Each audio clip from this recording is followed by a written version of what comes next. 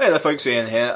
Just before we get started, first off I want to apologise. Mark and I actually, it's Sunday the 30th of March as I record this.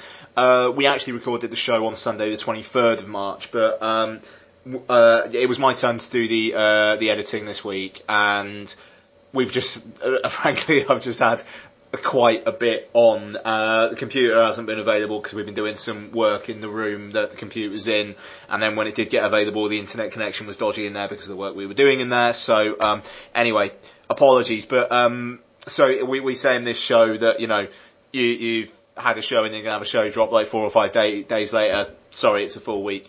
But also we're actually not doing a show this week as I record because Mark was at the SFX Sci-Fi weekend, the annual thing that we have been going to for the last couple of years. I just dropped out this year because money and the baby and whatnot. So anyway, so yes, show this week instead of last week essentially, but then you'll be getting another show the week after. So next week I'd imagine we're going to be doing Darren Aronofsky's Noah, and we're definitely going to be doing the next part of the When Ian and Mark Met Rob marathon with North.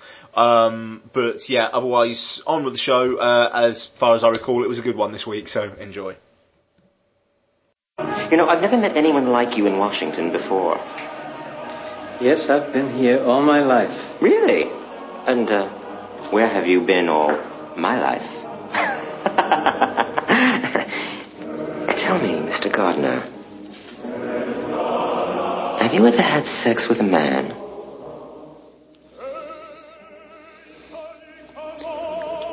No, I don't think so.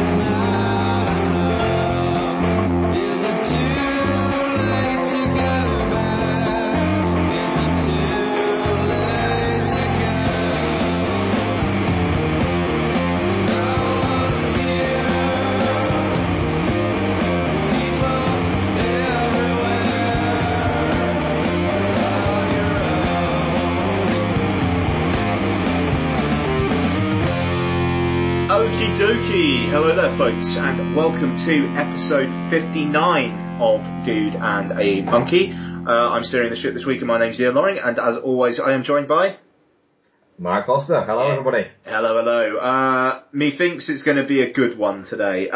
So, main review is Jonathan Glazer's hotly anticipated sci-fi art house What the Fuck, which is Under the Skin. We're also going to do some one old, one new, the latest part of When Ian and Mark Met Rob, as we take on A Few Good Men, the Tom Cruise, Jack Nicholson, lots of other people starring kind of thriller, conspiracy thriller drama thing. And we might do some trailers, even though I'm actually finding it hard to think of any trailers off the top of my head. But even though we recorded on Wednesday, was it that we recorded, I think? Wednesday we recorded, yeah. So it was only 4 days ago. So yeah, but even though I think we're kind of going to be back to a more usual kind of schedule now, hopefully. But yeah, dudeandamonkey@gmail.com, Ian Loring @dudefoss @dudeandamonkey. Mark, anything else? Am I forgetting anything? No, there's nothing else. I'm the same, to be honest. I've seen absolutely zero trailers since we last recorded. A combination of a hectic few days at work, and then my purchasing a PS4 has kind of caused me to have very sort of little. In fact, it was lucky I'd seen Under the Skin previous to us recording, because I watched all of the rest of my films this morning. Wow, shit, it's off. Yeah, I got up at 7. Well, no, I had 2.5 films to watch. I've watched half of one of them, so I got up at 7 this morning, which I was quite happy to do. I like getting up early and watching a film on a Sunday. Nice. Yeah, I mean, the PlayStation 4 has kind of been slightly taking over my life lately as well. I mean, even though before that, I got the South Park Stick of Truth game and I finished it in a weekend, and it's not the shortest game in the world either, so that was intense. Not as intense as when I completed Bioshock Infinite in less than 48 hours, but yeah, that was quite something. And now with the PlayStation 4, I've been kind of like trying to hammer through Lego Marvel Superheroes, which is great fun. So yeah, but I don't know, I've just found it. I'll be honest, my one old I watched on the day that we recorded the last show. I watched it on the Wednesday, but I think it just about qualifies. Well, I watched half of my one old on the my one old on the day before we recorded, but I watched the other half of it after that. So I'm counting it. So our criteria is getting slightly just on the cusp of okay, I think. But yeah, just that one. Yeah. So if it's any consolation to those with slight OCD tendencies, I did watch more of it after. Yeah, I mean, that's the thing. It's like I finished my one old before we started recording. However, I don't know. It's the fact that we recorded so late in the week this week that kind of made that happen. Yeah, and also what I will say is you'll have probably got this show maybe 3-4 days after the previous show. So you'll be getting effectively 2 shows within a 7-day period released. But that's just to get us kind of back on track. Yeah, absolutely. And so let's have a clip from Under the Skin, and we'll get into it. And I will say, long-time listeners will know, but if you've only listened to a few shows, spoilers throughout our reviews, and for Under the Skin, it's worth going in as cold as possible. Yeah, certainly. No girlfriend, really? Oh, I don't have a girlfriend at all. You're very charming.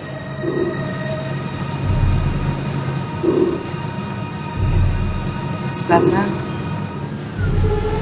Yeah, sorted. You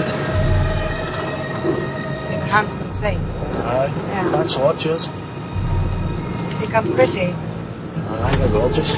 Do you? Aye, definitely. Good. Aye, you've got a nice smile as well, by the way. Do I? Aye, big time. What about your smile? Aye. You have a nice smile yourself. Cheers. Good.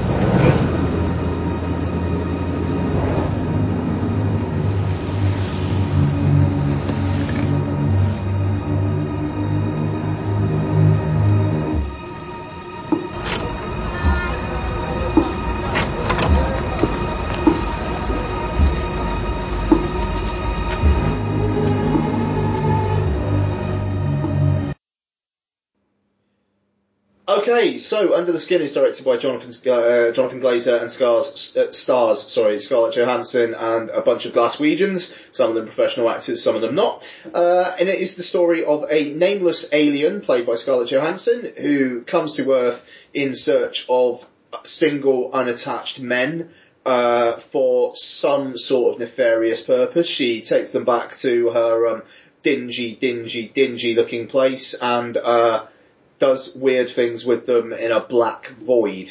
Through the film, though, she seems to start feeling things of various kinds, and we see how that affects her job, basically.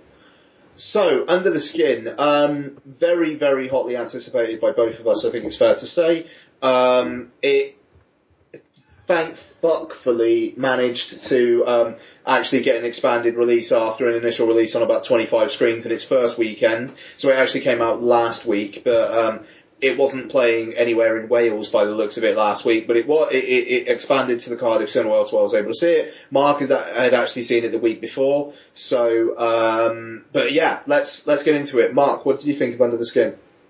Well, it's one of those things that you say. I watched this over a week ago now, and often when you review a film and you talk about film, once you've watched a few kind of more films since it, and there's been a sort of certain passage of time, you sort of over a week's period, and that's when you sort of start. You start having, you find yourself going over bits that you liked, but it's hard to recall it, especially when it's a film you've seen just the once. And I'm not having that at all with Under the Skin. I can still remember the vast majority of it quite vividly, because it is such a striking film to watch and to experience.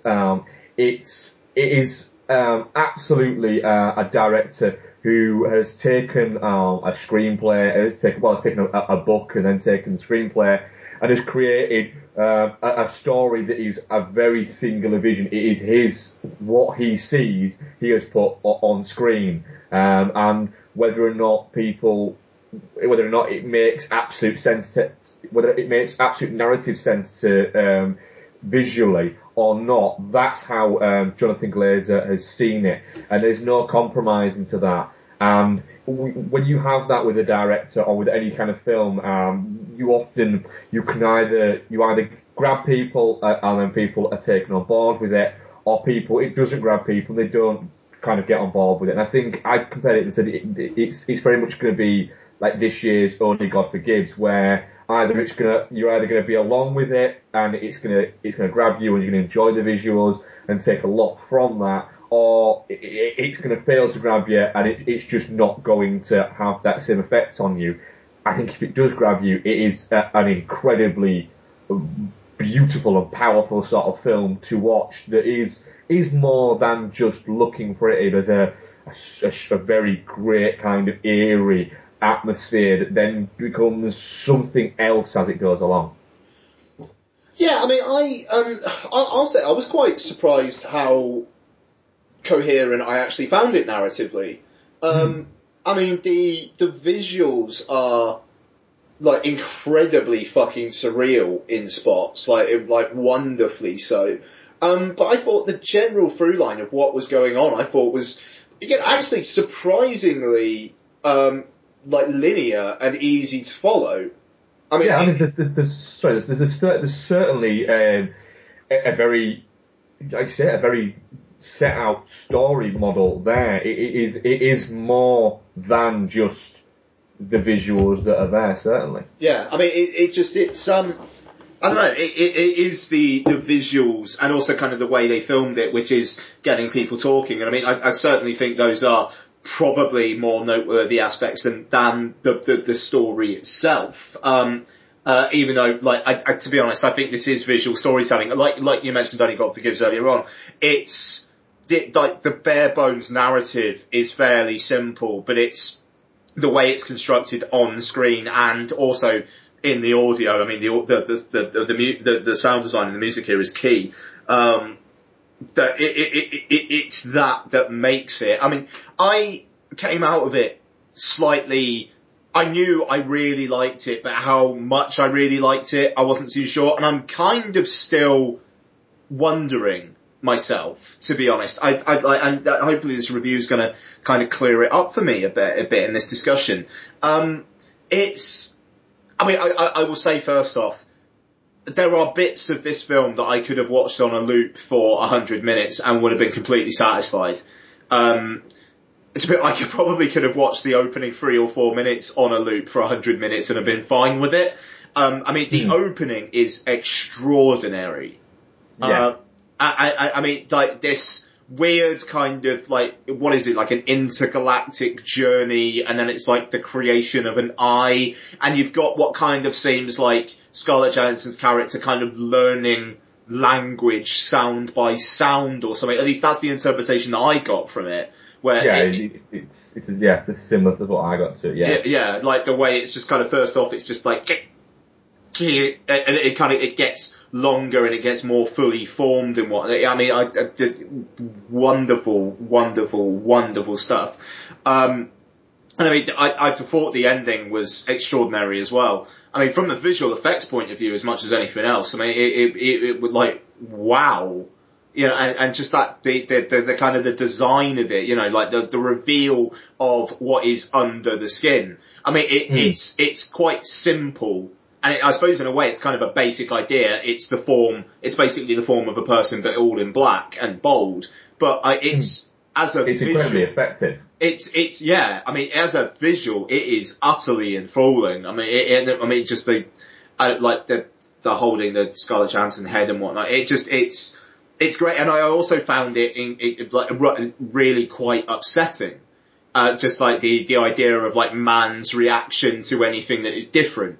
I mean, like, I mean, he tries to rape her, then he finds out that she's something different, and then what's his immediate reaction? I'm going to set fire to her. Yeah. I'm going to run away, and then I'm going to set fire to it. Yeah, I mean, it's kind of a microcosm of the human experience when meeting things you don't understand. You know, it's to back off and then attack. You know,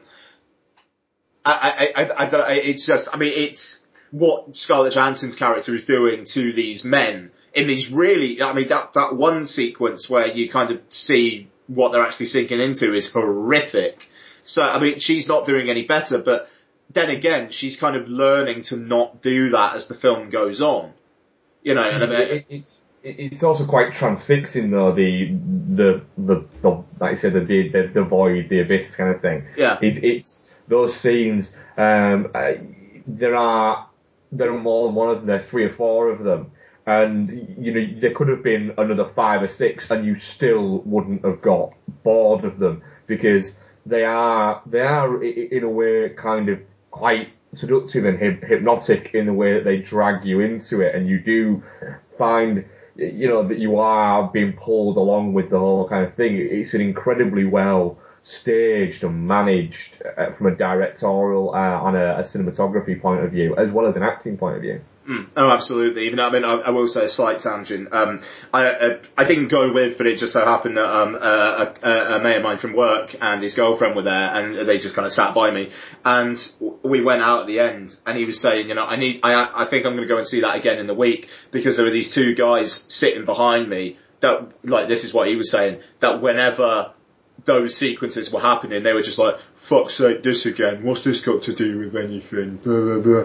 And like, he just said it flat out ruined it for him, and like, thankfully I didn't hear him, but and apparently he asked them to shut up a couple of times and they just completely ignored him, so, you know, well done them. But it just, it is just stuff that you don't see every day, and I suppose in a way, if all you know of this going in is Scarlett Johansson's an alien who seduces guys and kills them, then maybe your reaction would be to that if you're not very open-minded about this kind of thing. But I mean, just from a pure cinema point of view, it's 100% effective. And I mean, that and a few other moments in the film unnerved me more than any film I can recall in recent history. Yeah. Especially for the length of time that it did that. I was weirded out for the vast majority of this film.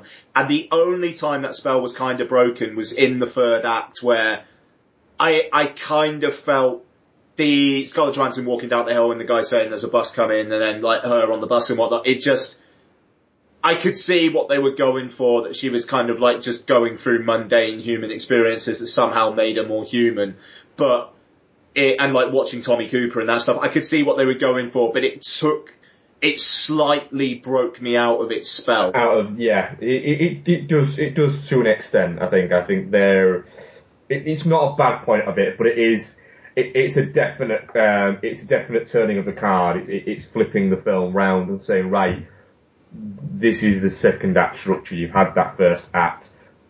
This is what's going to be, you know, going for the rest of it, and then going forward, you've had the alien aspect of it, and now she's sort of, you know, like you said, that trigger of some remnants of humanity crept in, or something like that, or even some breaking of the this trance that she's got that causes her to do this certain motion.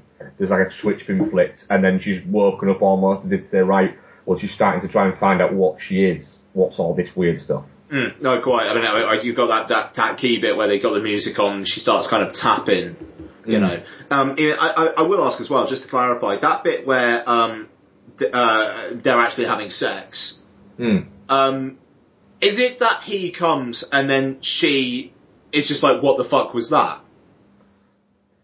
I think it's that he actually. I took it was that that was the point of entry, and she was like, "What was that?" Right. Okay. And that's why she looked because if she's never had to use her genitalia for any reason, like peeing or anything like that, it'll have been like, wait a minute, there's a gap there. What the hell? To be honest, this film is slightly peppered with those slight. That bit is amusing. The fact that she drives across and puts a lamp there and starts looking, it is amusing, and it's supposed to be. I think. I hope it. Yeah, is. No, it is. I think it is. I definitely found it amusing. Not in a look at her, isn't she looking at her crotch? What is it? It's more of a, you know, it's more of a it's a sweet kind of thing of. Well, actually, you know, she's. If she didn't know that's what that was, you know, she's been programmed to seduce people and to cause this and have this effect and do that. And it's like, right, so this is what I'm seducing them. Oh my god, that's what it is. Why is that there? What's going on? Yeah. And I thought it was a beautiful and funny, sweet little scene. Yeah, no, absolutely. I mean, I think that is supposed to be funny. And I mean, there's a scene later on where the guy who turns out to be a killer, their first interaction where they're just talking, that I thought was just like, it was a good mix of, is this funny or is this a bit creepy? Cause he seems quite a bit off. Yeah. And, I don't know, I thought it kind of, I thought it was intentionally ambiguous with how you were supposed to read that. And which, you know, it was great. But I mean, you know, the seduction sequences in the kind of the black void, just, where do they come up with those kinds of ideas? I mean, it's the image of her walking along and then them kind of sinking in while she's still kind of walking along. But they're not changing, they're not stopping their path of movement, they're still walking, there's no struggle or anything like that, it just continues, they've been hypnotised essentially. Essentially, yeah. It's down to that basis level.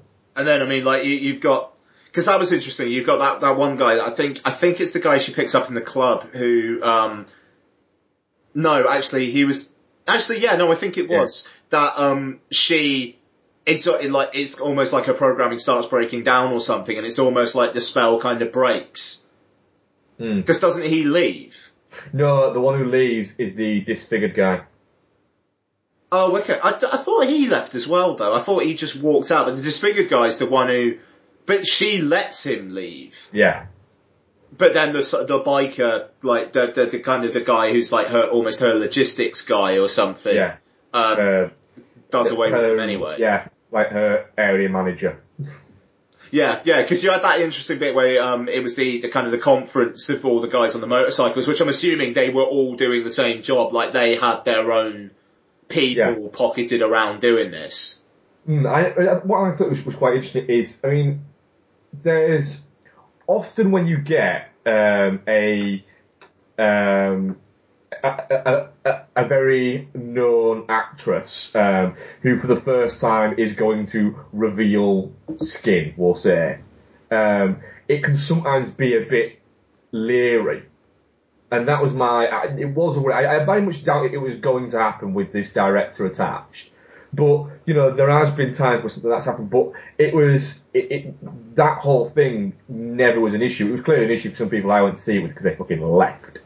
But yeah, it was the opening bit where the motorbike guy picks up that body and takes it across. Yeah. And then you've got the room and Scarlett Johansson. It took me a good 2 minutes to sort of go, oh, hang on a minute, that's Scarlett Johansson. Okay. And that scene was brilliant. Yeah, I mean, it's, I don't know, the kind of the void spaces, the white and the black ones, I'm not really too sure what they're supposed to represent on a kind of a literal level, but, I don't know, yeah, I mean, they're remarkable. And the thing is, the nudity is so fucking matter of fact. I mean, in that first scene, it kind of sets out its stall. It like you say, it's not leery at all. It's shot quite wide off. You know, it's not just close-ups of her fucking nipples or anything like that. And, exactly, yeah. You know, it sets out its stall. And yeah, I mean, like, the kind of the seduction scenes, they are, you know, a little bit erotic, I suppose. You know, I mean, it's like with that music as well, that kind of weird, kind of hypnotic music. Yeah, I mean, they are erotic, but they're erotic in the sense that they're supposed to be. You know, there's not constant close-ups of her ass as she's walking and stuff like that. It's not. It's certainly a part of the film. It's not been inserted to go, alright, well, we better insert a point where we can put Scarlett Johansson getting naked. It all makes sense. Oh no, it all serves it, yeah. And I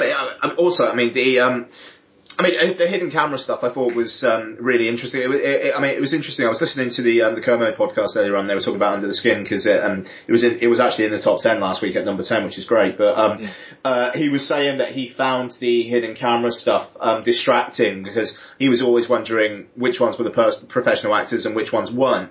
And I just thought, well, there's a very easy way of going about that. Yeah. The ones who you see in the black void or like following her any more than talking to her outside, like, out of her window, they are actors. Because you're not gonna have, you're not gonna have, like, normal people doing this, and then them coming up, like, the filmmakers coming up and saying, right, would you be free for a couple of days to shoot this seduction sequence with Scarlett Johansson? You know, they're not gonna ask normal people off the street to do that. You know, but then again, if it's just, she's chatting to them outside the car window, why not?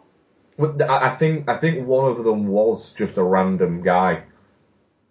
No, I just can't see that. What if, because like, they'd have to vet these people. Like, what if he just like, he was in the black void thing and he actually like tried to attack Scarlett Johansson or something like that? Yeah, obviously, but I mean, that sort of things can be done fairly quickly. You know, there's a certain level of, I think, understanding between people. Well, are you talking like actually like the seduction sequences in the black void? I'm sure it's somewhere that at least one of them was a non-actor. I don't. That's interesting. I never thought for a second that would have been the case.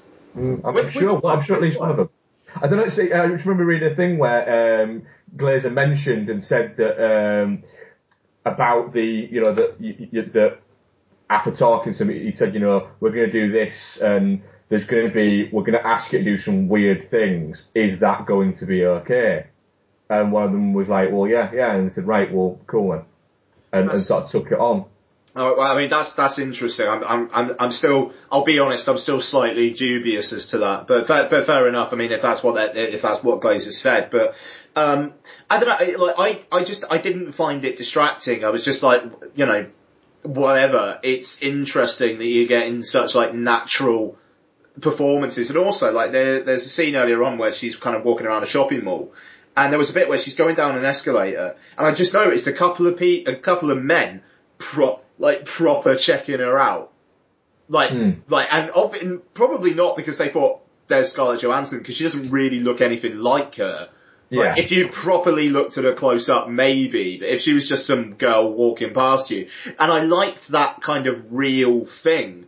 Even though, I mean, I will say, this film's portrait of Glaswegians doesn't paint them very well. No, There's a lot of doesn't. overweight fucking people walking around. Yeah, and it's not. It doesn't shine a nice light on Glasgow as a place, really. Which I thought was funny, considering that part of it was funded by Creative Scotland. But, you know, fair play. Yeah. But no, I just thought that shooting style was really fucking interesting. there's so much of interest here, and I almost I don't think that bit where I said it slightly took me out of it, I don't think I can begrudge the film that.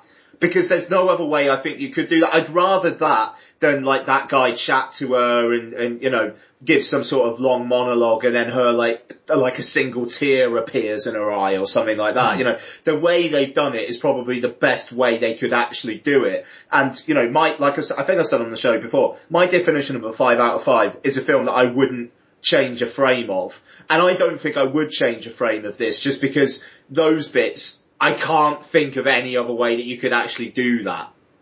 Yeah. No, it very much. It does take you out.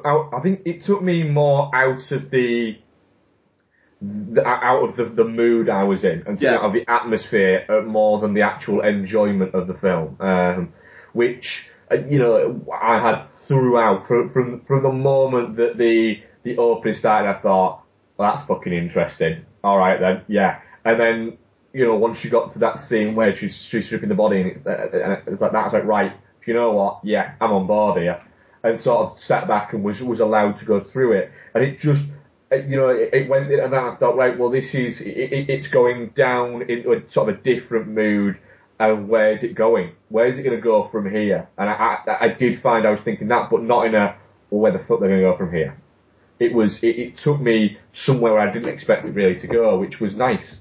Yeah, no, so, I mean, that opening 10 minutes is totally just like, right, wherever this film's taking me now, I'm fine. Yeah. Do it. I thought the whole, beach scene was great. Cause it seemed almost like a short film within itself. But made sense within the rest of the film. Yeah, I don't even want to think about that scene, to be honest. I mean, you know, frankly, if I had a dog, if I was in that situation, I'd let the dog go. It just like, especially with the waves being that rough and whatnot, it just like, it protects your fucking kid. Yeah. You know, don't bloody... Yeah, run away and just leave your kid just on the beach on its own. Yeah. I mean, insanely upsetting because it's so fucking inevitable. You know, it just, I don't really like thinking about that, frankly. But, even though what that does in terms of the film and the way that kind of like, you know, because the scene after it's like Scarlett Johansson's looking at some kid in a car. And it's like something starts clicking a little bit. Yeah, it sets an unsettling tone, certainly. But I mean, you know, Johansson, fantastic. You know, the accent brilliant. Was down completely. That was very impressive. It doesn't break. That's what I think you look for in an accent. Is does it break at any point? And it doesn't. It sits quite nicely throughout the entire film, and there is she shifts her demeanour and her persona quite well within the film. Yeah, no, totally. It's very impressive. Sorry, go on. Then again, you know, Scarlett Johansson, she went through this thing from you know being a successful child actress to then you know transforming from kind of being a successful child actress to, with Lost in Translation, very quickly becoming a, you know, well, here's an adult Scarlett Johansson, and you know, it happened before we'd even expect it to start happening. And then when you actually go through her career, she's been in some very good films, and she is actually a good actress, but she had a period, I think, where she made some pretty, you know, ropey films that kind of set her back in some people's minds as, you know, as not being the actress that she was set out to be sort of in the early noughties. Yeah, no, it's I don't know, she's striking that great balance, you know, where next week she's going to be in Captain America: The Winter Soldier, and she's going to look completely in place there. And yet she looks it completely here as well. I mean, it's great when you've got these actresses who can play in both fields. And, have the kind of celebrity to be able to pull that off. I mean, like, I'm sure most of Under the Skin's budget was committed based on the fact that Scarlett Johansson was in the lead role. Oh yeah, absolutely, yeah. But I mean, I'd like to think Jonathan Glazer's name would get something. I mean, this is a guy who's responsible for some, amazing commercials and some really good film stuff previous, and, all very different films as well. But I mean, I've just got to say, the void sequence where you see what is going on down there, that there's this like pop that happens when the guy kind of combusts. Yeah. That scared the living shit out of me. Yeah, it's a jumper, isn't it? Yeah, man. I mean, but in like a really thrilling, satisfying way. Just like the visuals, man, like the way their faces kind of change, and like you've got this one guy just like looking at this other guy, and it's just like, that's totally gonna happen to you as well at some point, bud, and he's just watching him and just kind of like melting away, and then, the way that it's kind of like, the arms and legs almost turn into like wisps, but that's what they were because of the position there. I mean, they're fucking, how this film is anything less than a 5 out of 5 now I talk about it, I don't know. No, it's on our scale, it's a definitely not shit. It's one of the most definitely not shits we've ever done. Yeah. I mean, it's thrilling stuff, and to have this just prior to kind of like the start of blockbuster season, which, I mean, fuck me, blockbuster season basically starts next week, and it's not even the end of March yet. Yeah. I mean, it is terrific, visionary, uncompromising stuff. And, I mean, you look at something like Noah as well, which is coming in a few weeks' time, and, Darren Aronofsky, and that is his vision undiluted. And you get people like fucking crying about how cinema is all just like homogenized, like superhero movies and bloody books based on young adult novels these days. But I mean, that's such, that's the stuff that gets the most publicity, but there's so much more. And I mean, like, Under the Skin's not a particularly hard film to find, but it kind of feels like it should be.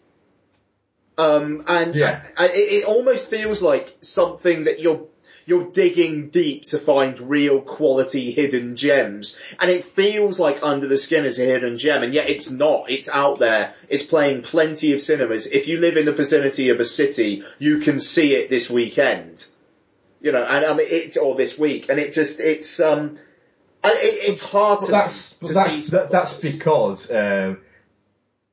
because people went to see it. Yeah. It's as simple as that. It's as simple as that, because it played most pitch houses, and it played a lot of kind of art house cinemas. And then it did so well based on that. Its screen to pound ratio was so high that it made, that Studio Canal could basically say, just look at how much this made, and it got cinemas like Cineworld and View to go, those are pretty fucking high numbers. Do you know what? Yeah, let's do it. Yeah. And it essentially, it earned its place by the fact that a lot of people went to see it. You've got, if you want to have these things in cinemas, if you want to have these interesting things happen, you've got to absolutely support it when it happens, and not just sit at home and bitch when it doesn't. Yeah, no, quite. I mean, the thing is, last week I was sitting home and bitching that it wasn't. Because you couldn't get to it. Yeah. You live in the fucking capital of a country, and it wasn't playing there. Yeah, exactly. I mean, like, I could have gone to Bristol to see it, but actually I couldn't have gone to Bristol and see it because, we've got the baby. It's too much of a potch at the moment. But I messaged Jordan when I came out, because Jordan McGrath from Barry Tipper Magazine and 35 Minute Heroes, and he was travelling a 270-mile trip, round trip, to go and see Under the Skin. And I messaged him and said, look, I don't think you'll be disappointed. I think it'll be well worth it. If I'd travelled that distance to see it, I'd be coming home going, I made the absolute right decision. Yeah, totally. But be warned, you might could be on the way back going, well, that was a waste of time. Yeah, I very much doubt you will, but there is that possibility. You're either going to love it or you're going to be fucking disappointed. You're not going to go, yeah, alright. Yeah, I mean, I've heard, apparently it's divisive. And I know it got 3 stars in Empire, and to be honest, I think that was them just like hedging their bets and playing it safe. But Yeah. I don't know, maybe, sure, but I just don't, from my point of view, and obviously I really liked it, so maybe that's just coming from me, but I don't see how anyone fully knowing what it is going in doesn't like it. I think that's the issue. I mean, like I said, I had 4 walkouts. We had 2, yeah. In my screening. And from, kind of listening to people as they leave, I would say, the majority of people, it wasn't what they expected, I'll say, who went to see it. That's just from hearing people as they're walking out, the chitter chatter between people as they're going. The majority of those who were leaving my screening maybe weren't fully aware of the type of film that it was going to be. Yeah, and I mean, I don't know, like, a lot of people do that with cinema. A lot of, people who don't listen to this podcast, frankly, they'll go to the cinema and just know that Scarlett Johansson's in it and know the vaguest ideas of it. But, and hopefully those people, like a lot of those people will enjoy it anyway. I mean, that's not to say that they wouldn't, but, I think we probably need to move on now, but it's heartening to see it getting that wider release, and I hope that it does well. It was pretty busy in my screening. 1:00 on, a kind of a sunshine and showers Saturday afternoon in Cardiff. To be fair, Cardiff-Liverpool was happening, so it was, it maybe some cinema goers were put off going into Cardiff for that. Slight tangent as well. I said this on Twitter, but I'll just say this. So many more police around in Cardiff when Cardiff Football Club are playing than when there's a Wales international on. Well, can I add into your tangent there? I have a couple of friends who follow Liverpool to every game. I mean, every game. And one of them actually also follows England rugby around and goes to watch Wales quite a lot because he lives in Liverpool and it's quite close. And then was sort of in a brief kind of text chat with him last night about the game. But he said Cardiff, he said, look, Cardiff go there quite a bit for the rugby. He said, the Cardiff City, going to watch an away game at Cardiff City, he said, was one of the worst footballing experiences of going to a ground I've ever had. The thing is, he said it was just. I've been to. I've been to Turkey and Italy and places like that. He said I've never been near a crowd that is just that angry. Frankly, it's rough as shit. And, I mean, the thing is, they are insanely passionate, our Cardiff fans. But, it's really rough. And what doesn't help as well, this is a tangent, but what doesn't help is the fact that the Cardiff City, Central Station and their stadium aren't anywhere near each other. Yeah. Nowhere near each other. And, I mean, there is the Ninian Park rail station, but it is like tiny. And it's like, if a Liverpool fan gets into Cardiff Central, I don't know how long it would take them to walk there actually. It would take them like a good half hour, 40 minutes, I reckon. I mean, he said the strange thing is, he said, we were chatting to a group of Cardiff City fans, in a bar before it. He said, did I go to games? He said, yeah, did I you go in? He said, oh God, no, I thought no. I said, but they were in the Cardiff City shirts, so we're going to watch it in here. Yeah. He said, and then, and then, the ground of the stadium, he said, it was just a nasty, horrible place to be. So then they were chatting to some people in a bar after it. He said, lovely. Again, lovely. It's just the atmosphere of being in there, he said, was just, he said, if they stay up next season, might not go. And they go everywhere. Both of them. Well, they're not going to stay up next season, so he's not going to worry about it. No, they're not. And thank fuck, because I really want to see Ole Gunnar Solskjaer fail. I can't say I do, but I kind of want to see Cardiff fail, given how they treated Malky Mackay. That was disgusting. That's part of my reason, and the fact that in his Sky interview last night, somebody said the final question that was asked to him was, do you think Liverpool are serious title contenders? This is bearing in mind that their team have just played Liverpool and they've beaten them, and Liverpool are in the title race. I'm not saying I think we're going to win it. I'm not saying that at all.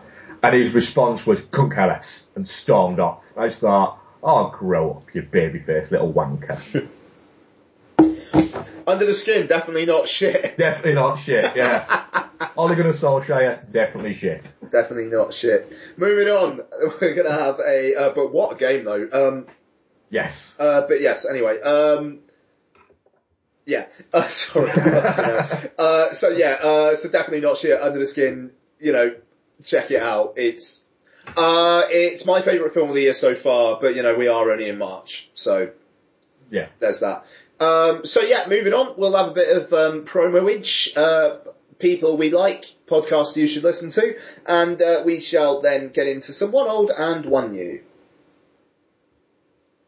Are you tired of film podcasts where the hosts exist in a constant blissful state of agreement? I mean, the main characters are two of the dullest main characters I have ever encountered in any film. Well, you're in luck. Let me introduce you to Chinstroker and Punter. One is an ex-film student with a penchant for David Lynch and art cinema. The other is a man on the street. Listen in perplexed and horrified terror as we tear apart one film a week. Just really It's not visually striking. No. Just getting confirmation. It's just that's the third time though. I mean, is this on? You can find us at chinstrokerversuspunter.podomatic.com. So come and share the victory. If you could fuck any man in film, who would it be and why? My answer is Lance Henriksen. Oh. He wouldn't tell. He looks like somebody. He looks like somebody who can keep a secret.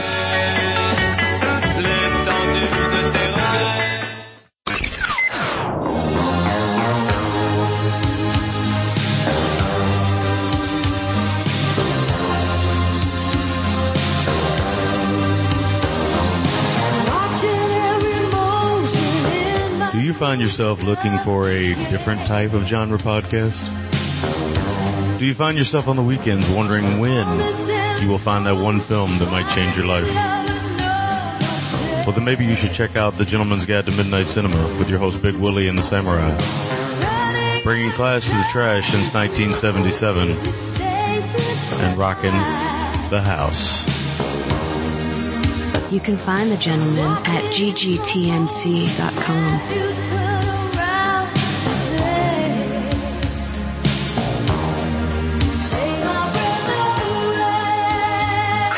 Bringing class to the trash.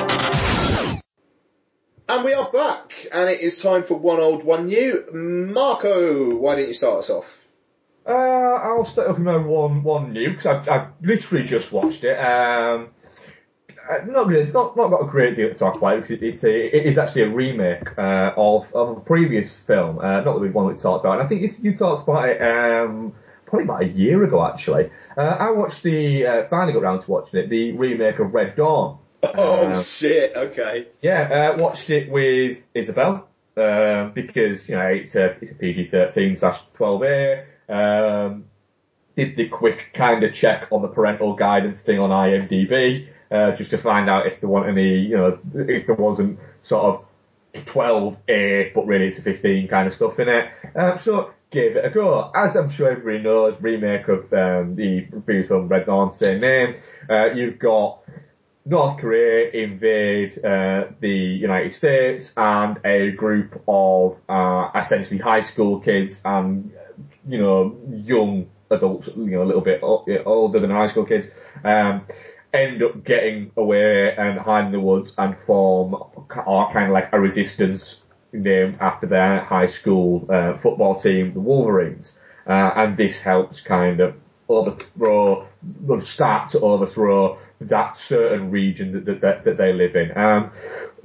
Red Dawn was hampered by the fact that it was made in like 2009 and then didn't actually come out until 2012. So it was made by Chris Hemsworth, with Chris Hemsworth, and, Josh Hutcherson, before, Hunger Games, and, was it even before Thor as well? So yeah. And before all of that, so before Chris Hemsworth was Thor, and then, so it's strange looking at it, because it's actually a film that's sort of 4 or 5 years old, but it's not. It's a film that's maybe like 18 months old.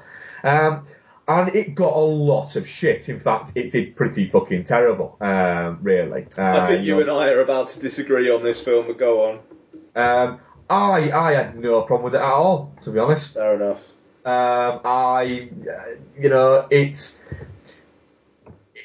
It's 90 minutes, well, just over 90 minutes, and it kept me entertained throughout. I enjoyed it. Yes, you've got to suspend a lot of reality, and there's bits of it where you kind of go, but if that happened there, then what about that?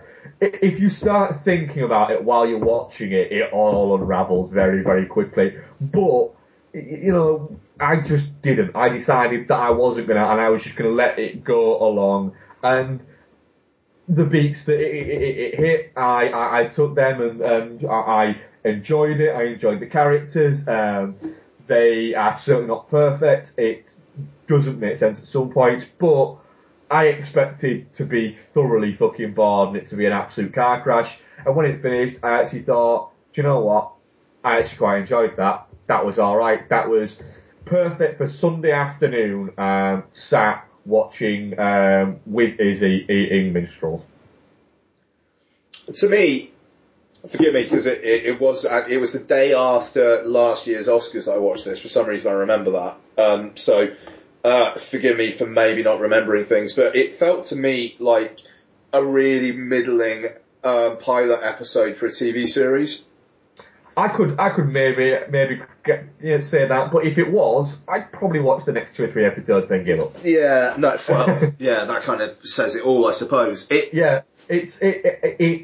it had been another 10-15 minutes, it'd have lost me. But the fact that it drops you in, starts really fucking quickly, and then just goes with a bang and skips along at a really nice fucking pace, kept me in it. And then when I was starting to go, oh, what's going to happen here? It's starting to go dip down. Up pops Jeffrey Dean Morgan. I was like, Jeffrey Dean Morgan. Every film should have a Jeffrey Dean Morgan moment.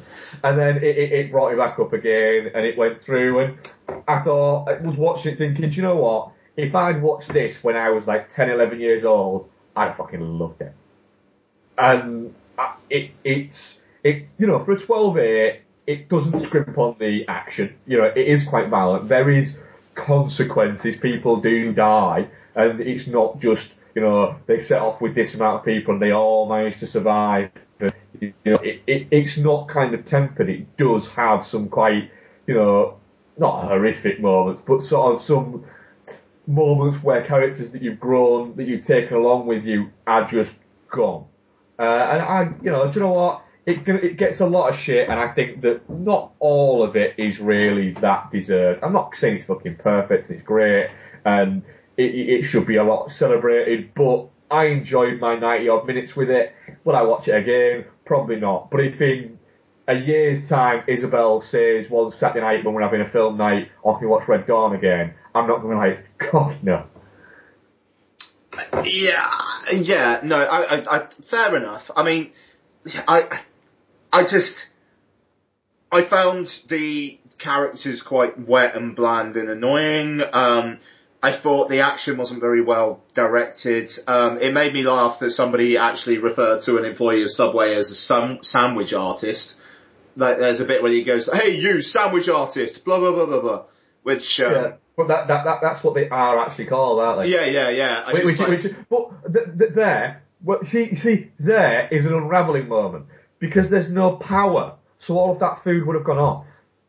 There is also that. It's a weird example of product placement where they're trying to get the term sandwich artist into the lexicon or something, and I still remember that, I don't remember a lot of Red Dawn, but I remember that. And, I don't know, I was annoyed that I spent my time watching it, just because it was so inconsequential and nothing of value, and not even in a kind of like a high calorie, cheesy blockbuster kind of way. I didn't get anything from it at all.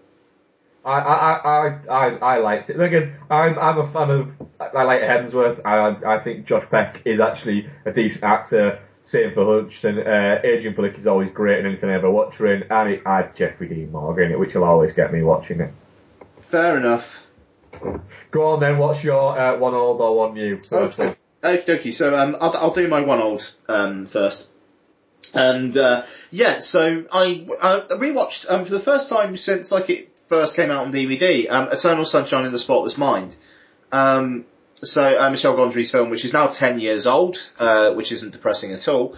So I mean, I suppose everybody knows what this is. I really liked Eternal Sunshine when I first watched it. I just never got around to watching it again. And, but it was on Netflix, and I just thought, I fancy something kind of light, but with a bit of meat to it as well. And I think this kind of fits the bill nicely. I just came out of it thinking this is one of the most, obviously but well directed films of the past God knows how long. The world building in it, both in the kind of like the imaginary kind of like dream kind of world, and in the real world, I thought was marvellous, really. The creativity in it, which, I kind of feel like Gondry subsequently kind of tried doing again to much less interesting effects. I mean, it's kind of like whole, it took it on to feel more handmade in future films. Like Science of Sleep, and quite literally it'd be kind of rewind. I mean, that's part of the fucking plot, that it's like handmade stuff.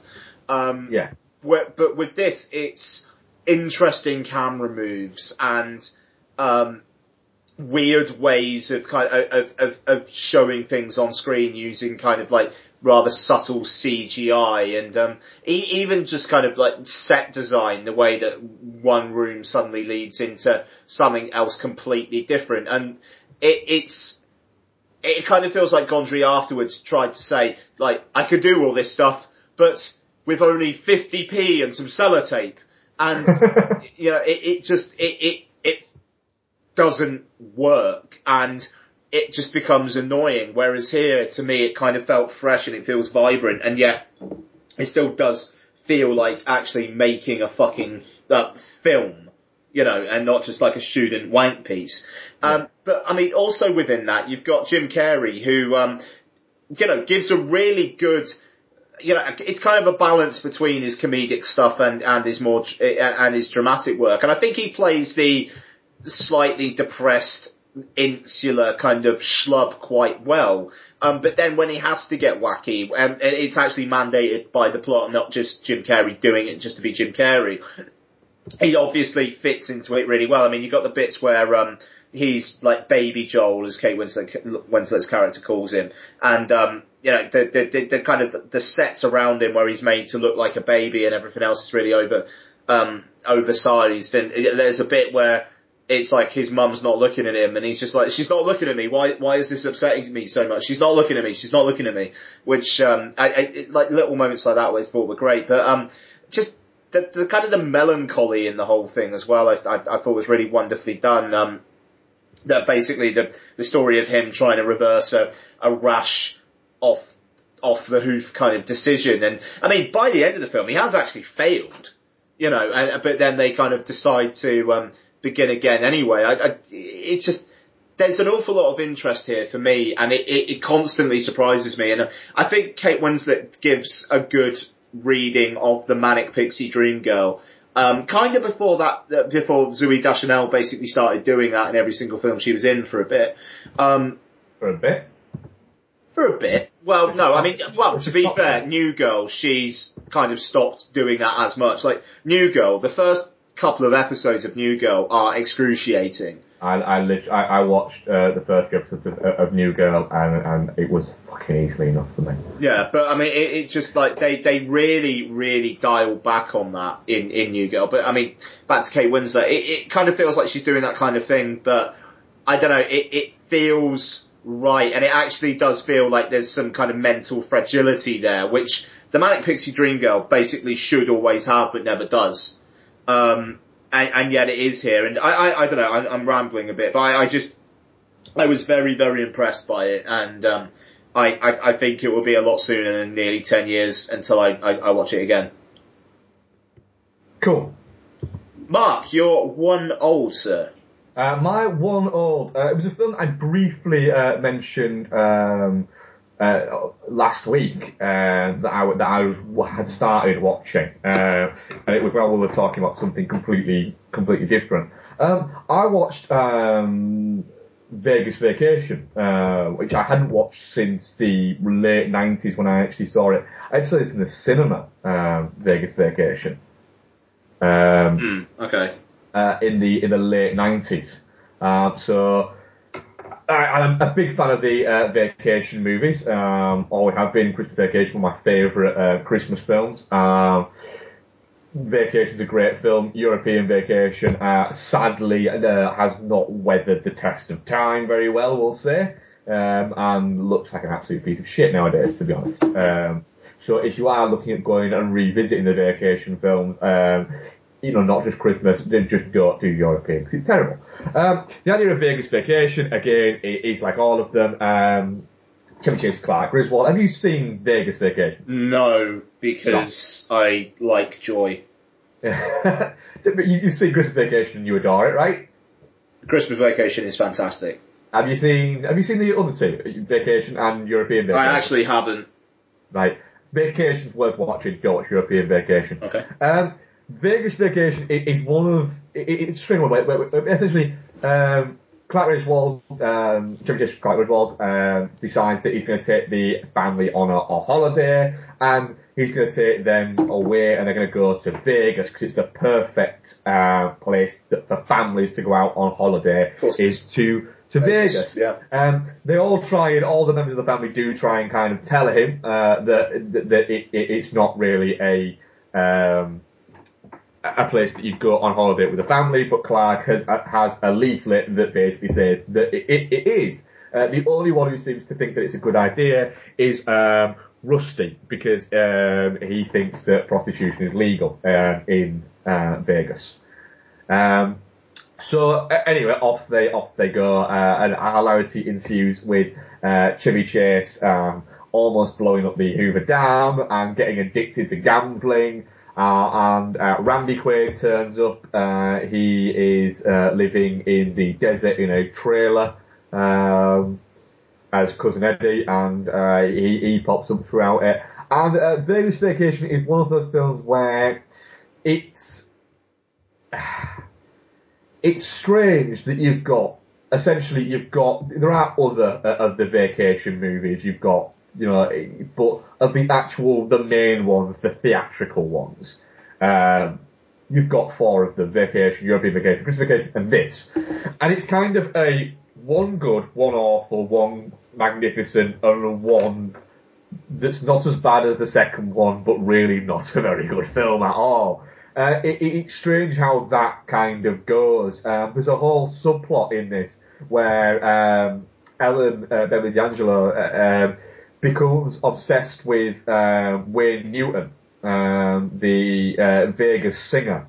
And they've actually got Wayne Newton in on this, but Wayne Newton's not an attractive looking man, and also talks really strange. And he's very heavily made up and had quite a lot of surgery. And it's a very kind of strange sort of segue that takes off. And it is just very puzzling for how good the first one and the third one is to how bad the second and the fourth one can actually be. I'm not gonna lie, I laughed a couple of times during this movie, probably more than the movie ever deserved. But that's because I will laugh majority of the time at Chevy Chase because he's one of my comedic heroes. But let's just say, Ian, if it ever crops up on Netflix, something like that, watch Vacation. Don't watch Vegas Vacation. Just don't. It's just not very good. It's them trying to make a film way too late in the series. Yeah, I don't think I'll ever find time in my life to watch this. No, do you know what? I don't think you should find time in your life to watch this. What I would actually say is, if you're on a plane, let's say, and your battery on your tablet and your phone has run out and it's playing and it's the only thing that's playing, maybe watch it. You have to wonder what airline would be like the only film they'd have on would be Vegas Vacation. I'm gonna guess that probably a really cheap one. Like so cheap, like cheaper than the ones where there's no film playing, there's no screens. Cheaper than that.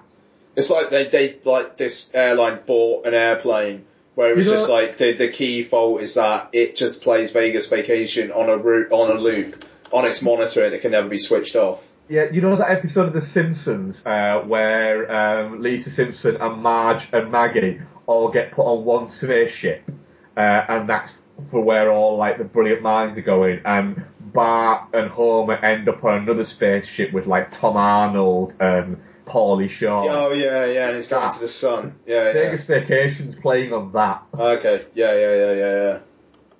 Shit. Yeah. Right, go on and hit us with your other one old/one new. Also, just slight tangent, but not really, but feeds into this, and we were talking about a couple of shows ago. There is a rumoured Fletch reboot happening. With Jason Sudeikis. Great casting.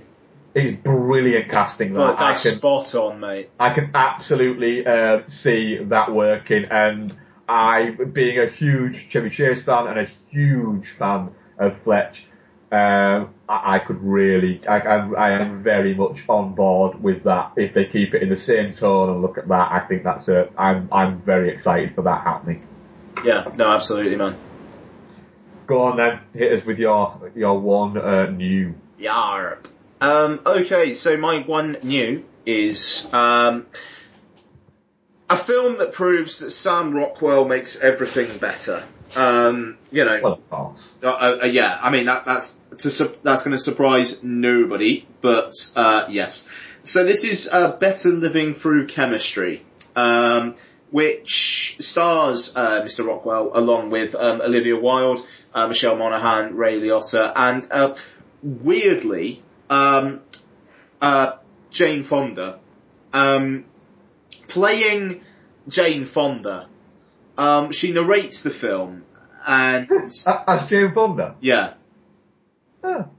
Yeah, she's basically saying that like she kind of lives a Hollywood life, but she also owns a house in this place, in this town, and you know, she enjoys like basically people watching there essentially. So yeah, this film exists literally only to prove that Sam Rockwell makes everything better. That's all there is to it. Basically, he plays this pharmacist in a small town. His father-in-law, he works for his father-in-law in this pharmacy, and his father-in-law gives him the pharmacy, but won't change the name, so it's still the father-in-law's name, not his name. He's married to Michelle Monaghan's character, who's this kind of like fitness freak who doesn't really appreciate him all that much. And one day when he has to make some like deliveries of prescriptions to patients, he meets Olivia Wilde's character, who is this kind of bored housewife who he starts basically having an affair with. She teaches him how to basically man up and be a man essentially, and also basically gets him to start getting high on his own supply along with her, and then they plot to kill her husband, played by Ray Liotta, so they could get money to get out of there. So super generic sounding plot. and it's a super, super, super, super generic film, apart from Sam Rockwell. And I've just seen here, apparently Judi Dench was originally going to do the Jane Fonda part, which would have been a lot better, to be honest. Yeah, so basically, if you take Sam Rockwell out of this film, you'd basically switch it off in the first 10-15 minutes. There's nothing to it whatsoever that really strikes out as being something that anyone would really particularly want to do. And it's almost like the other cast have just seen Sam Rockwell's in the lead role. There must be something there to it then. Yeah, go on then, I'll do this. It's written and directed by these two guys, Jeff Moore and David Posamantia. Neither of them have any other credits on IMDb, apart from Posamantia, who was Zach Braff's assistant on Garden State 10 years ago. It's just a film that seems to have been conjured somehow. And you wonder what anyone is doing in it, apart from, these guys have dirt on them. Or that Sam Rockwell just wanted a really easy payday where he can kind of be both, like, hyper and also insular. There's nothing to it whatsoever. You just sit there and you watch it, and there's a 5-minute stretch where it's basically a montage of Rockwell being high and being awesome, which almost makes the film worth watching in itself, as does his interactions with Oscar Wilde's character. Jesus, that would have been a film. Olivia Wilde's character. You made an entirely better film. I did, in fairness, yeah. And I mean, Olivia Wilde is like basically hotness, and that's what she does, and she's good at it. And actually, that's quite a nice segue from us mentioning Jason Sudeikis before that. It is indeed, yes. Yeah, no, indeed. On purpose. Yeah, good for him as well. But it just there's barely anything to it. It's 91 minutes long, so it is short. And I mean, Rockwell is great, as he always is. Yeah. It just it finishes, and you're just like, right, that's that done. Now I can get on with the rest of my life. Rockwell's always the best thing in anything he's in. No matter how bad a film is that he's in, the minutes that he's on screen are always magnificent. He's always brilliant. I mean, I remember waxing lyrical about him from The Way, Way Back, which is a film that I didn't get on with. I know a lot of people loved it, but I didn't get on with it, other than when Rockwell's there. And when Rockwell's there, it's a 5-star film for me. When he's not, it's a 2.5 to 3-star film for me. And he's always great as Rockwell. So I mean, I'm actually tempted to watch this simply because it's got Rockwell in it. Yeah, that's the thing. I think that's the only reason why I watched it, really. It's I mean, it is almost worth watching for him because he's great. And I mean, like, Ray Liotta's okay. He's basically in a very short cameo. Is he doing comedy Ray Liotta? I quite like comedy Ray Liotta. Not really, but he's not doing super serious Ray Liotta either. He's actually kind of weirdly doing nice guy Ray Liotta. That's strange. Which isn't something you see every day, but he's actually alright at it. And it's kind of nice to see Michelle Monaghan being a bit of a spiky bitch as well. So, I mean, like, the individual actors are actually all pretty good in it. It's just the actual material is so fucking throwaway that, I don't know, it just, and also, I mean, it's interesting. I don't want to spoil, really, but the end of the narrative, it's kind of interesting how no one's really learnt anything, I will say. One of those. But that kind of feels like it's almost like a fault of the film. But yeah, Netflix, you're bored, maybe. Yeah. That's about it. I didn't hate it at all. It just, there's barely anything to it, apart from Sam Rockwell being awesome. And there is a bit where he's on a bed in his underwear dancing, so, that's good.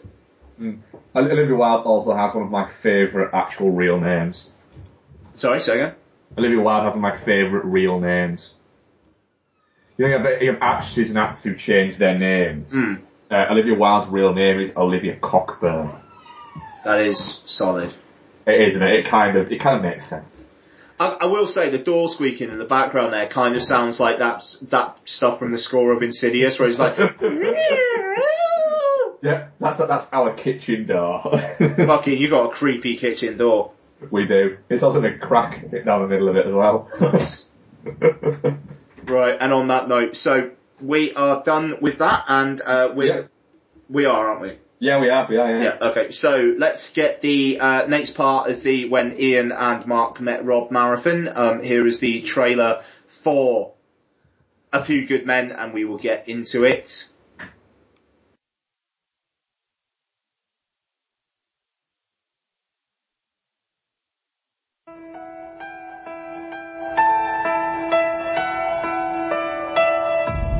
You ever served in an infantry unit, son? No, sir.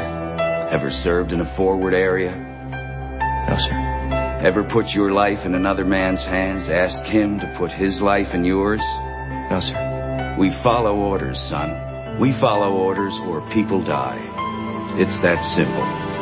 Are we clear? Yes, sir. Are we clear? Crystal. All those having business with this General Court-Martial, stand forward and you shall be heard. The facts of the case are these. On midnight of September 6th, the accused entered the barracks room of their platoon mate. They woke him up, tied his arms and legs with tape, and forced a rag into his throat. A few minutes later, a chemical reaction caused his lungs to begin bleeding. He drowned in his own blood and was pronounced dead at 37 minutes past midnight. You think Santiago was murdered? Private Santiago is dead, and that is a tragedy. But he is dead because he had no code. He is dead because he had no honor. And God was watching. How do you feel about that theory? Sounds good to me. I'll knock it all down to involuntary manslaughter. No deal, we're going to court. No, you're not. Why not? Because you'll lose. You want to investigate me? Roll the dice and take your chances. I eat breakfast 300 yards from 4,000 Cubans who are trained to kill me. So don't think for 1 second you can come down here, flash a badge, and make me nervous. Your men follow orders or people die. You want answers? I think I'm entitled. You want answers? I want the truth! You can't handle the truth. Son, we live in a world that has walls, and those walls have to be guarded by men with guns. Who's gonna do it? You? That if this case is handled in the same fast food, slick-ass Persian bazaar manner which you seem to handle everything else, then something's gonna get missed. In the heart of the nation's capital, in a courthouse of the United States government, one man will stop at nothing to keep his honor, and one will stop at nothing to find the truth.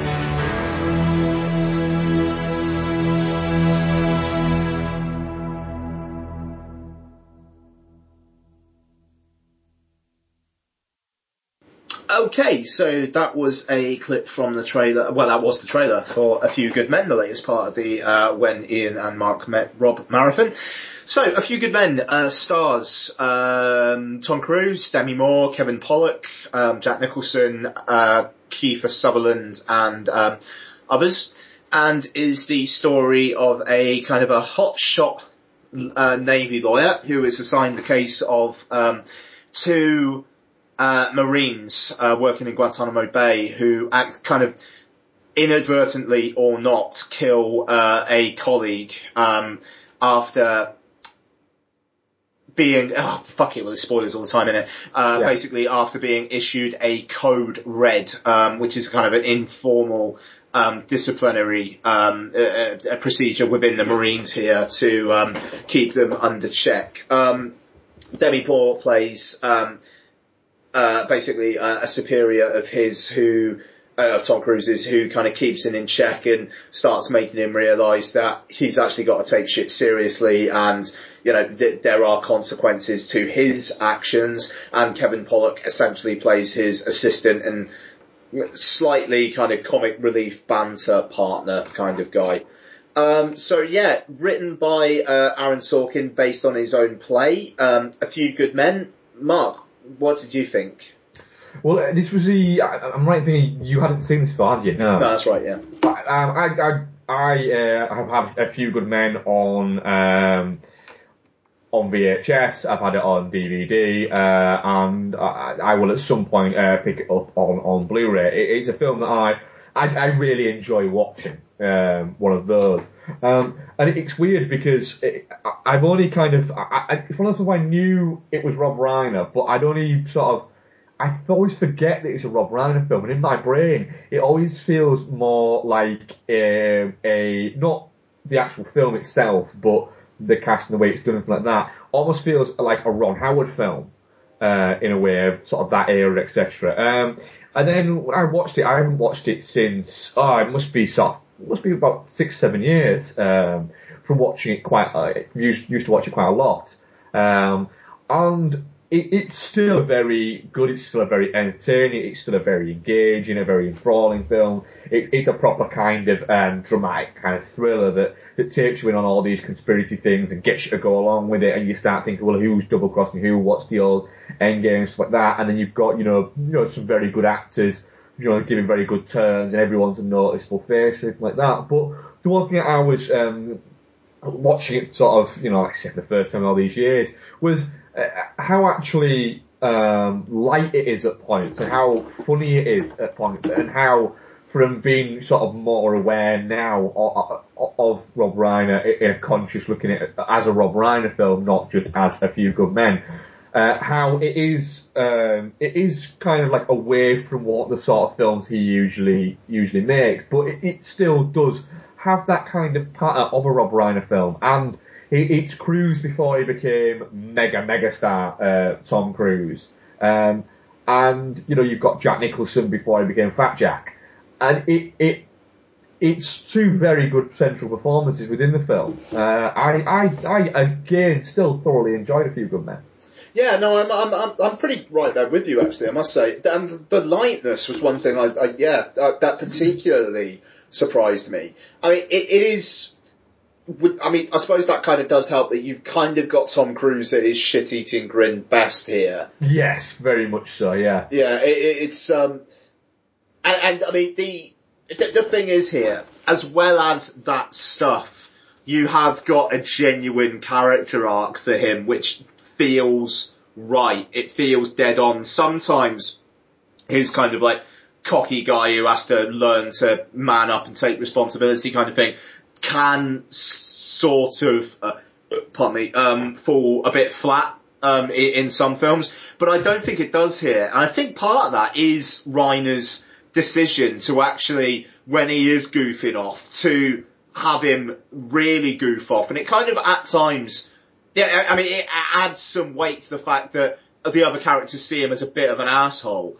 And that moment where he twigs that he was basically assigned this because he always plea bargains and he always takes the easy way out. It is wonderful. And that kind of dichotomy within him, especially in the first half of the film, where he kind of wants the easy way out, but there's a needling instinct in him to kind of push things a bit, like the Kevin Bacon offers him the 12 years pretty much straight away, and he's like, he didn't put up a fight, that's weird. And the bit with the transfer papers for Jack Nicholson's character, and I love that moment, because all the way through that scene, he's the one who wants the easy way out. And then he's just got that one moment, and Nicholson, like, clocks him, and is just like... It's also, as well, it's a very, very good script as well, and this was, I think, I'm pretty certain in saying this was Sorkin's first script. Yeah, it wouldn't surprise me. Film script. Indeed, it was his first film script. And it was like the first film, not just like for Danton TV, in fact, it was his first foray into that from being a playwright. It's an incredibly well written film, and it works well. But also, Cruise, I think, is one of those actors who's better when he's got better actors around him. And Jack Nicholson is a great actor, and Jack Nicholson essentially in this movie sits and talks. That's all he does. There's only, I think, a very brief moment in his first scene where he isn't sat talking. The majority of it is him talking at people. But it's very much a character performance from Jack Nicholson as well. He seems like he's he's enjoying, it's something he's been able to get his teeth into, and it's something that maybe he's been, we don't see that much from Jack Nicholson nowadays. We don't see that much Jack Nicholson nowadays, really. But yeah, there's, like you say, there's that moment where he's essentially just trying to just get the fuck out before Demi Moore's character pisses this guy off. And, because he's seen a chink, he's seen a way to get into it. And it is very much that thing of his character, he's happy to coast. And then when he realises, well, actually, I could use the fact that I am a very good lawyer to actually do something good. Yeah, no, absolutely. It's, and I mean, like, the Kevin Pollak character is almost kind of his Jiminy Cricket, I suppose. Even though I love that moment where, he's asking him what he would do, and he's just like, well, I'm not the lawyer. Demi Moore's character's not the lawyer. You're the lead trial lawyer on this. Make a decision. I mean, it's wonderful stuff. And I mean, going back to Jack Nicholson, I mean, it's, the thing is, he does look like he's getting his teeth into it, but it's not in like a hammy way at all. No, that's it, yeah. Like when he's being kind of like, when he's got the sarcastic kind of lines, it's not like chomping at it with big beats of ham coming off. He's pissed off and he's snapping. He gets the tone right. It's very much Jack Nicholson, and Jack Nicholson's wonderful. He's Jack Nicholson, but he seems to be very aware of this isn't the Jack show. Again,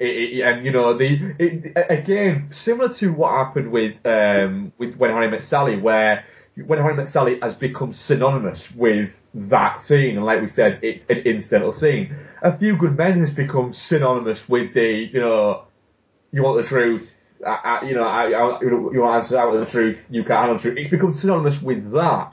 And what's forgotten around that is how great a scene that is, and how great a back and forth that is between Cruise and Jack Nicholson, where Cruise has realised that he can get at him, he can chip away at him, and he can get him to admit what he's done.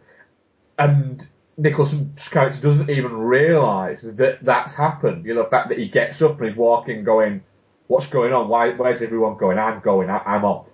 And he doesn't realise that he's so in that zone, embedded in the fact that he's in control of what he's in control of, and it's a part of America that's away from America, and he can essentially run it almost like a fucking dictator. Yeah. That when somebody, and he's probably had that for so long, and he's become so powerful and everyone's so scared of him, that when somebody takes him on and when somebody, forces the issue on him, he still doesn't realise that he has to be accountable for his acts. Yeah, that's fucking amazing. And I also love the fact that Tom Cruise, his character, says that's gonna happen, 10, 15 minutes beforehand. He says, I'm gonna push him on it, and he's gonna wanna say that's what he did, because that was the truth, and he's proud of what he did. Yeah. He thought it was the right thing to do. And in that, we got Tom Cruise doing a great Jack Nicholson impression. Oh yeah, that's true. Yeah, that was good. Which again is a great little moment of levity. Yeah, no, absolutely. It's absolutely. Just the way that we know, like Tom Cruise's character says that's going to happen, and yet it's so tense, even though you've been told it's going to happen. Yeah. And just seeing him kind of needling away. It's wonderful stuff. I mean, the bits of levity as well. I mean, a lot of that's in the courtroom, which is where you wouldn't think that would happen. But the bit about in the book, where does it say anything about Code Red? Yeah, and then it comes up and says, Wiley thing, yeah. Where's this, in this book, where does it say the mess hall is? I mean, that's great stuff. And the relationship that he has with Kevin Bacon's character, kind of like the little, knowing smirks, that Kevin Bacon kind of gives him. I love the way that it's the two lawyers are actually friends, but in a professional capacity, they are enemies and they're locking horns. I mean, another bit of levity, the bar scene that just ends with Tom Cruise getting up and just shouting you're a fucking terrible softball player or whatever it is that he says. It's great. It's really well handled. I mean, the dialogue is is meaty and juicy in that good actor way. And it's got my favourite table swipe scene in it as well. Because I hate the table swipe. Oh, fuck that, the moment where Tom Cruise loses it. When Tom Cruise swipes the table and he's supposed to be a little bit drunk and he kind of swipes it and falls over a chair as well at the same time. And it's like, that is what a table swipe looks like. Sure. No, it's just, I don't know, it's just a really well handled film from start to finish. And it's utterly captivating from start to finish. You know, it's like 2 hours, 18 minutes long, and there's not a bit of it I'd cut out. Yeah, it's the sort of film that and I've said it before, we don't seem to get anymore. Or as often as we did. We used to get them a lot in that, that early 90s period, where you've got a lot of films kind of like this, This and The Firm, and films like that, where they're accessible kind of dramatic thrillers and things like that. And, I had commented on it at the start of the year, that we don't get enough films like that. And, Jack Reacher was like that for me. And it's that, I don't know that I just named just Tom Cruise films, essentially. But those films that are great for watching on a Sunday night. Sure, yeah. You've got work the next week, and that's when I first watched this movie. I first watched this movie on a Sunday night, probably with my dad, because we used to watch movies every Sunday night. It was the only night we actually ever were in the house together, and we used to have dinner and then we'd watch a film, and that was our Sunday night. And that's when I first started to watch this film, and I got it on VHS, went through it, and it's that perfect kind of, right, it's the end of the weekend, going into the week, I want to watch something that isn't gonna, at the end of it, I actually left a wreck, but that I have to put a little bit of thought into, and it's great for that, Cruise is brilliant, Jack Nicholson's brilliant, Kevin Bacon's great, Kevin Pollock's there, Keith Sutherland's very kind of, character-y in it, and, James Marshall's, still riding that post Twin Peaks wave before he did, Soccer Dog. Oh god, yeah, of course that is him, isn't it? That is totally him. Yeah. Sorry, yeah, I just realised that shit. Yeah, and it's absolutely solid, I'm gonna say it's solid 5-star entertainment. This film is gonna change your life, but it's gonna really fucking entertain you. Straight up, and definitely not shit. Definitely not shit. Easily. Next week, North, yes! Again, I saw North at the cinema, but we'll get into that next week. Yeah, you've not seen it, have you? No, I haven't. Slightly dreading it, but we'll see what happens. Okay, so let's finish off with some Twitter questions. Oh dear. So we've got a few this week. At Very Cinematic, this is Tom, says, would you like to see Jonathan Glazer making big budget Hollywood films, or is he doing just fine? I'd say both, really. If he doesn't want to make big budget Hollywood films, then cool. But if he wanted to make one, I'd watch the shit out of it.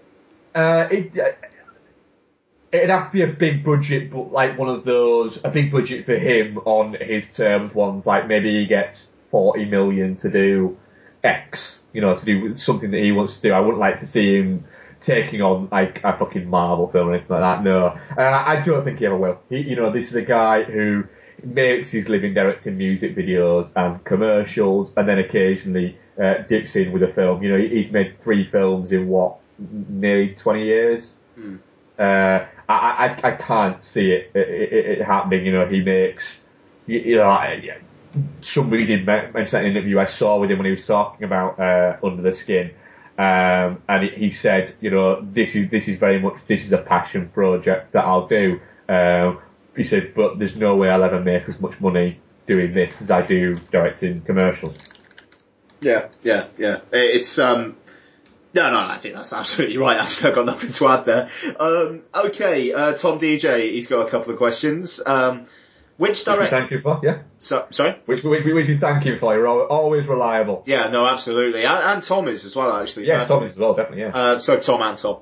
Okay, which director would you like to see direct a movie way outside their comfort zone?